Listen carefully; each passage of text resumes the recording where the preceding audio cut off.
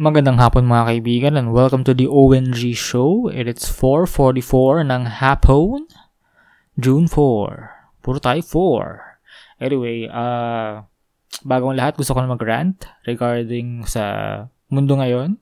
Since marami nagkagalit, maraming nagwawala, nagpo-post regarding sa racism and yung anti-terror bill. Well, ganito, I really do hope na sa mga nagpo-post at nagagalit at nagre-reklamo na pagdating ng mga eleksyon, sana bumoto kayo ng maayos, di ba? And when the leaders die, the current leaders die, at may pagkakataon kang tumakbo para sa mga posisyon nila, please do it. Kasi kayo lang ang makakapagpabago ng sistema. Alam nyo Alam nyo yung sinasabi nyo sa mga post nyo, di ba? Social media, Twitter, Instagram. You know what's right. So, I do hope na gawin nyo yun. And please, sana hindi lang kayo nagpo-post ng mga kung ano-anong bagay sa social media dahil trending to. Kasi kung kapag yun ang ginagawa nyo, ewan ko na lang. Good luck. And stay happy. Ayun lang. Anyway, back to the original program. For today's episode, pag-uusapan natin ang pagiging isang pillar. Hindi po caterpillar. Wala po tayong oras para maging butterfly. Pero pillar, someone to lean on. Masasandalan tayo. Makakahinga where we can rest. Can have a breather, mga kaibigan. Okay, so, importante yan. At least, maging pillar tayo sa mga panahon na ganito. Hindi natin alam na may mga kaibigan tayo na mukhang okay, mukhang strong, pero deep inside, emotionally, umiiyak sila. Nagluluksa. Nagdadalamhati. Tama ba? Nagdadalamhati. Yan. So, di natin alam yun. Kasi there are instances na takot tayo mag-share sa mga bagay na gano'n. Hindi tayo makapag-share kasi iisipin nila parang napakawalang kwenta. Diba? Naranasan ko yan. During the times na down ako, wala akong mapagkwentuhan about what I feel, pinagdadaanan ko sa buhay. I have nowhere to go to. I have no one to go to. Diba? Ayokong maramdaman ng tao yun. That's why I changed. I made sure na by this time, at my age, 27, I would always be there for someone who needs my help. Regardless kung walang kwenta yung story mo, nakapakaliit, kahit ano. Kasi hindi mo alam. You have no idea na sobrang blessing ka na sa kanila. Just by being someone that they can lean on. You have no idea. Kaya if ever may friend ka na nangangailangan ng tulong, gusto lang magkwento, mag-share sa mga bagay-bagay sa buhay, lend an ear. Walang masama doon. It wouldn't take so much time off of you. Mahirap ang mundo ngayon. Mahirap mag-isa sa mundo ngayon. People would say na, yeah, strength by numbers, diba? Pero, when it comes to emotional stability, kailangan ng tenga. Alam mo, to be honest, hindi ako magaling mag-advise. I'd rather listen to people kasi yun lang kailangan nila eh. They just need to rant, to vent out the negative feelings in their life. Hindi na natin magsabi na, uy pare, wag mong gawin to, wag ganito. Kasi hindi naman natin alam kung ano yung nararamdaman talaga nila eh. Kahit sabihin mo, kunyari, pareho kayo namatayan ng magulang. Diba? Hindi pareho yung experience eh. So we can't really say na, hey, I've gone through that. Alam ko yung nararamdaman mo. Pero the best thing to do is just listen. Hindi mo alam kung gaano ka na kahalaga blessing ka na. You're giving a gift already by just listening. Naiintindihan yun, mga kaibigan? Nagbibigay ka na ng regalo. Di ka gumastos. Wala kang binigay na pera. Oras lang ang binigay mo. Just by listening. Just by being someone that they could lean on. Alam nyo, no? Nung grade school pa tayo, I think during recess time or after, meron tayong kinakantang prayer. Yung, Dearest Lord, teach me to be generous. Diba? May ganyan. Then after nung kanta, sasabihin ng mga teachers natin na give until it hurts. Well, tama naman, diba? Give until it hurts. Pero nung bata tayo, ang pagkakaintindi natin sa give until it hurts is may bibigay tayo isang bagay habang umiiyak. Kasi may hurt. May hurt na part. So, kailangan mapakita natin yung pain. So, yun ang pagkakaintindi natin, diba?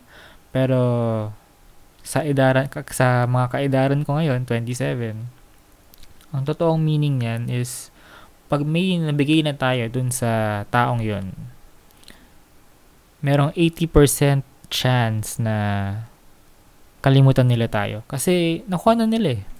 You know, what's in it for them na? Parang, do they have to stay pa ba sa friendship na nabuo nyo? Sa bond na nabuo nyo? Diba? Kailangan pa ba nila magstay? Kasi nabigay na natin. So, yun yung hurt part. You know, we shouldn't expect them na they will be with us for a long time or they will return the favor. Yun yung give until it hurts. Oo, sasabihin ng tao, nakaka-drain kasi wala eh. Ano ang ginagawa mo? Pakikinggan mo yung mga kwento nila. Tapos, pagbibigay ka, wala ka na makukuha. Exactly. Yun naman eh. Like what I said before, na in order for you to be selfless, you need self-love. Kailangan kompleto ka. Kailangan kompleto yung sarili mo, buong-buo ka, bago ka tumulong sa iba. Kasi how can you help other people if you can't help yourself? Kaya ka nga pillar. Kailangan stable ka. Kailangan matatag ka. Yes, it will be physically draining kasi tayo yung pinipunta ng tao, tayo yung sumbungan, tayo yung tagapayo nila. Pero emotionally, dapat okay tayo kasi yung end result nga, masaya sila, enlightened sa mga advice natin, relieved from their problems, diba? Pero we can't really ask for anything more from them, you know. They don't owe us anything at all. Zero. Kasi sila yung problema eh. They came to us for help. They want our time. Okay? It's our job to help them. But it's not our job to heal them.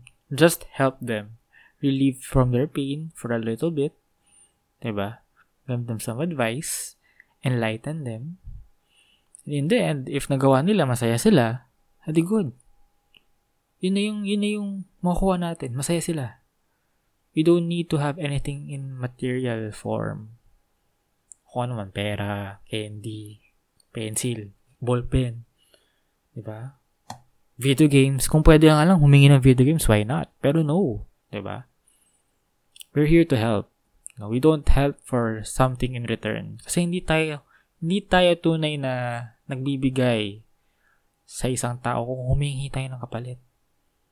Diba? We give them our time.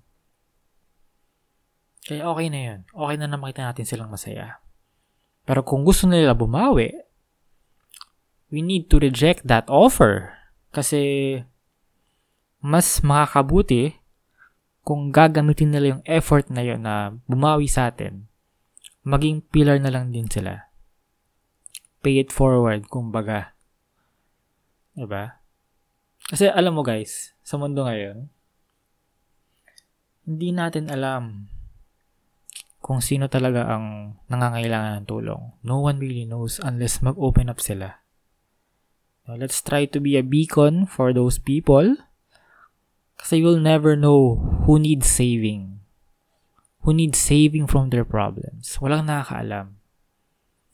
we can be a hero in this small way, kahit papaano, just by listening. Kailangan lang natin makinig. Kasi sa mundo natin ngayon, ang daming nagmamagaling, nagmamarunong, at kala mo kung sino nang magaling. At kala mo kung sino na.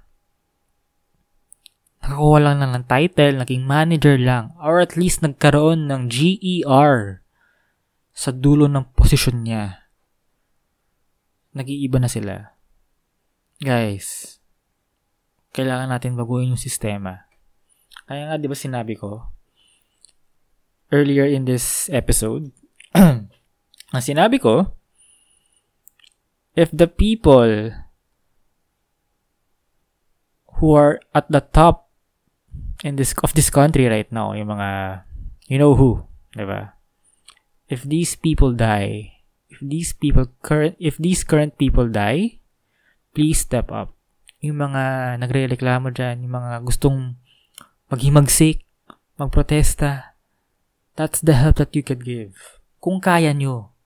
Pero as of now, let's do the baby steps. At least listen dun sa mga nangangailangan. Give them time. Give them your time. Hindi mo alam yung katabi mo dyan, namumroblema na sa pera, walang makain, namumroblema sa trabaho, kaya personal problems, malungkot, depressed. Diba? Just listen. Makinig ka lang. Hindi mo kailangan magsalita. Basic lang, makinig ka lang. Makinig ka lang sa sasabihin nila. Kasi hindi mo alam. Just by listening, nililigtas mo na sila from further damage. So guys, sana by this podcast, by this episode, magkaroon tayo ng clarity sa mga bagay-bagay.